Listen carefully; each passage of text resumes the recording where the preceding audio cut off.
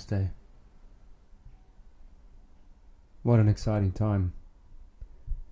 As you can probably tell, I have a brand new microphone, which is hopefully going to enable clearer sound, clearer mind, clearer intentions. And also it's cool having a new product to be able to use and maximize to your full potential. And today, really, I just wanted to touch on a couple things. Gratitude, family, being present with yourself every single day. And I must say I'm grateful for a few things today. Number one is having this new device which enables me to be clearer with my words and my sound. Hopefully it's aesthetically pleasing on the ear. But I'm also grateful for something that happened over the weekend. My mom came over from South Africa to the UK. She's visiting, and it was such a beautiful moment when I was standing at the arrivals of Heathrow International, waiting for her to come through the doors, and to see that beautiful, beautiful smile on your mother's face is irreplaceable. And it just brought me such joy and such happiness and such gratitude at the end of the day, because I thought this is someone I aspire to be like every single day. I admire and I just love so much. And you, I guess, forget the impact that people have on you when you spend time away from them, and then when you come close again to them, that's reignited. And so those are the two main things that I'm grateful for after this weekend. One of them being extremely materialistic and the other being extremely spiritual, which sort of leads me to something else I was thinking about lately, is having that correct balance in what we have in our lives and what we aspire to have in our lives, whether that is something materialistic, whether it's something spiritual, monetary, an experience. There's no right or wrong answer to any way of living life and any way of approaching life. You know, if you like things, if you like the material side of things, there's nothing wrong with that. But I do think that there needs to be a balance with the materialistic side of things and the spiritual side of things. Do you know what I'm saying? Where we can't be overrun and overruled by our emotions and our spiritual aspect, and we also can't be overruled by the physicality of what life presents itself. And I've probably mentioned it in a few episodes before, but we have this intense focus on the material side of things in the current world, in society. And there's a constant need and a constant want for more, for that instant gratification. But we don't often let it sit with ourselves. We don't let it settle. We don't fully absorb it and what these things actually mean to us. However, the main crux of today is touching on gratification and giving thanks and showing gratitude. And it might be something that I've spoken about before, but there's been a few things of late that I thought would be worth bringing up and mentioning again about gratitude, because we have so much to be grateful for every single day. When we wake up and we take our first breath, our first full inhale, that sort of what we do at the beginning of every podcast. But that is a gift in itself, and that's something to be grateful for. And then when we step out of bed and look outside the window, whether it's sun, rain, cloud, wind, snow, wherever you are in the world, let's be grateful for that. It's energy that the earth is providing us. It's providing the environment, the ecosystems for every little thing to survive. We take a lot of things for granted. The sun on our skin, something that plants need essentially to create energy and produce, which in turn animals will eat internalize that energy and provide more energy for other animals. If you think of the Buddhist culture, the Buddhist way of living, it's treating every animal with respect and with gratitude, because we know that without them there is no us. Arguably, there is them without us, but there's no us without them. And so just showing that gratitude for what we consume on a daily basis is important. To know what we're putting in our bodies, thanking whoever, whatever, we're just giving thanks for what we have on a day-to-day basis. And lately I've been feeling extremely grateful for the people in my life. You know, getting up, moving to a different country, as I've mentioned before a few times, it's not easy. And to adapt and acclimatize to the situation, to work, to new people, it's tough. But I'm so grateful to have the right people around me at this point in time who are improving my day little by little. Whether it's the small things or the big things, the big gestures, the moments that we have with these people are so special to us. They're so true to creating the person that we're trying to become. We can't forget that we're molded by everything around us. We are a product of our experiences. We're a product of the things we hear, the smells, the things we taste, the knowledge that we absorb from others, the lessons that we learn from those around us, the things we watch on media, even the music that we listen to. I actually saw something really incredible the other day about how music affects us in such a profound way that it can actually change our personalities to a certain extent. So if we continuously listen to a certain type of music, the energy and the frequency and the vibration from that music actually enhances our own vibrations. If you think about it, when you try to do a meditation and you have powerful megahertz, if you will, or specific hertz that you're listening to, a specific frequency, it puts you in that zone, it puts you in that Zen state of meditation. But the same can be said with normal sounds that we hear every day. When we wake up and the first song that comes up on our playlist can either set us on the right foot or it can knock us back a couple steps. I noticed this actually this last week, and every day while I was reading a specific book, it was a book, sort of a documentary, if you will, about the life of Bob Marley. I think it's called So Much Things to Say by Roger Steffens. If you haven't read it, I would highly recommend it. It's a fantastic book, and it teaches you so much about the things that we don't actually know or haven't ever heard about the great king, Bob Marley. I'm slightly biased. But while I was reading that book, I was listening only to reggae. So I was listening to Bob Marley, I was listening to Bunny Wailer, I was listening to Peter Tosh, whoever. And every morning, regardless of what was going on around me, situation-wise at work or with family or with friends or whatever the case was, it put me in such a Zen state. I was so calm. I was so in tune with myself. And yes, you know, you have your moments during the day where things possibly go wrong. You have a bit of a hiccup.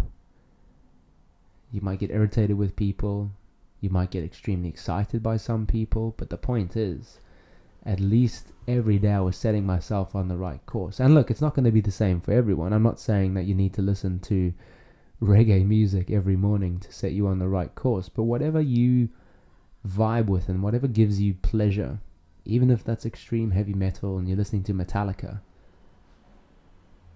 do it. Let that dictate the vibe on which you are going to surf for the rest of the day. Because that's what it does. It gets those waves going which you can then surf for the rest of the day. And I'm grateful for that. I'm grateful for the lessons that I've learned through music, the stories that have been told through music. I'm grateful for that. It's a powerful thing, music, and if we can connect with it in a way that we haven't thought before, then we're the lucky ones. We're gaining something from that. And I think that's important. I used to, when I was growing up, I used to listen to some sort of classical music lullabies as a kid. It's the only way I was able to get to sleep. Because I think as a kid you've got so much going on in your mind, you know. You just had the most amazing day at school, and you've got a play date booked with your best friend tomorrow, and that's all you're thinking about, and your mind's just racing all over the place. And to be quite frank, it's no different the older you get. It just becomes a little bit more stressful. But when I was younger, I used to listen to these lullabies, these, you know, symphonic lullabies, if you will. And there was even, I think, the Bee Gees. I think my mom actually might have got me a CD with the Bee Gees on it, which, you know, I guess that's where my love of the Bee Gees started when I was a kid. But, you know, as a kid, listening to that and needing that to go to sleep was powerful. It was calming. It was probably the first forms of meditation that I had. And interestingly enough, that slowly evolved from, I guess, symphonic orchestra lullabies to Native American sounds. And I'll never forget, I went on a trip to Australia when I was, I think, 6. And we went to this I guess, Native American spiritual healing type shop. We went in there and I was fixated on this one specific CD, which had these beautiful pictures of wolves on it. And the CD was actually called Wolves by Michael Cusson. And I just wanted that. I didn't know why. I just wanted that. And I said to my mom, I need that, please. Can you get that for me? That's all I wanted as a kid. I didn't want Lego. I mean, I might have wanted a couple other things, but that was the main thing that I wanted because I was just drawn to it. The energy was attracting me. And it's all I listened to, probably for the next 6 or 7 years. You know, I was 13, 14 when I was still listening to that Native American CD every single night as a way to slow down, to get into that Zen state. And to be honest with you, I'm not quite sure why I moved away from it. Probably because I was worried that if I had any friends over, I wouldn't be able to sleep unless I put the music on, and then was notably worried about what they would think about me listening to this Native American CD to fall asleep, being a 13, 14-year-old. And so I stopped. I sort of unlearned that need for, you know, listening to some sort of music before I went to sleep. And I stopped. Didn't do that for a while, and I've noticed my internal spiritual need for that again. And I've started listening to it again, started adding it into my daily routine, whether that's in the morning or in the afternoon or just before I go to bed. Just having that sort of slight connection to what I know was necessary for me. And I'm grateful for that. And I think the point I'm trying to make here is we all have things in our lives that we need. A, we need. B, we sometimes feel ashamed of because it's our way of coping, our way of getting through our day to day. But we have to remember that not everyone is the same. Just like some people might not like fish, some people might not like olives, some people might not like avocado. That doesn't make us bad people. It just makes us unique, and it identifies our preferences. So just like the fact that everyone has different tastes in music, people have different ways of slowing down and centering themselves. I had a conversation last week as well with somebody about the importance of meditation, but also the misconception behind meditation. And I said to this person, do you meditate? Have you meditated before? And they said they're not sure how. They find, sitting in a cross-legged position with their thumb and index finger together on the side of their legs, sitting in an upright posture is a hard thing to do. If you're in a park or on a bus, can't necessarily do that. And I said, well, meditation isn't necessarily that stereotypical image that we have in our head. Meditation could be simply sitting in the park and listening to the birds and the trees. Meditation could be lying on your bed listening to your favorite artist. And a lot of people will tell you what meditation is and what meditation isn't, but I think what's important is that we need to be told what meditation is for somebody else. So meditation for me is being able to slow my mind down and not necessarily think of nothing, but allow those thoughts to float around, if you will, and not let your intentions or your being be controlled by your thoughts, but rather just letting them float around and watching them. Not even categorizing them, just letting them flow in between one another and understanding them and where they come from and being calm. And if you let them float around and don't allow them the power to control your mind, then you gain control over them and you start to de-stress. And that's such a beautiful feeling. In that moment when you know you've got 5 projects coming up in the next 3 weeks and that's all you've been thinking about every day, and when you take a moment for yourself, you know that they're there. The thoughts are still in your head about those 5 projects, but you just let them be. You don't think about the details, you don't think about who's involved, you don't think about what's coming, you simply just let them be. And be grateful for that. Be grateful for the opportunity to sit and be with yourself. Solitude is just as powerful, or if not even more powerful, than time spent with other people. Because we get to look ourselves in the eye. Or eyes. We're not cyclopses, so we get to look ourselves in the eyes, and we get to speak with ourselves spiritually and understand, what do we need? What do we desire? What sort of energy and frequency are we trying to attract? And from that gratitude, we are then able to stand firm, love ourselves, and move forward. And that's that for me today, to be quite frank. I just wanted to touch on a couple of things that I've been feeling in the moment, but look forward to some upcoming episodes. I have some very, very cool guests lined up. I know I've said this a few times before, but I'm actually making it happen.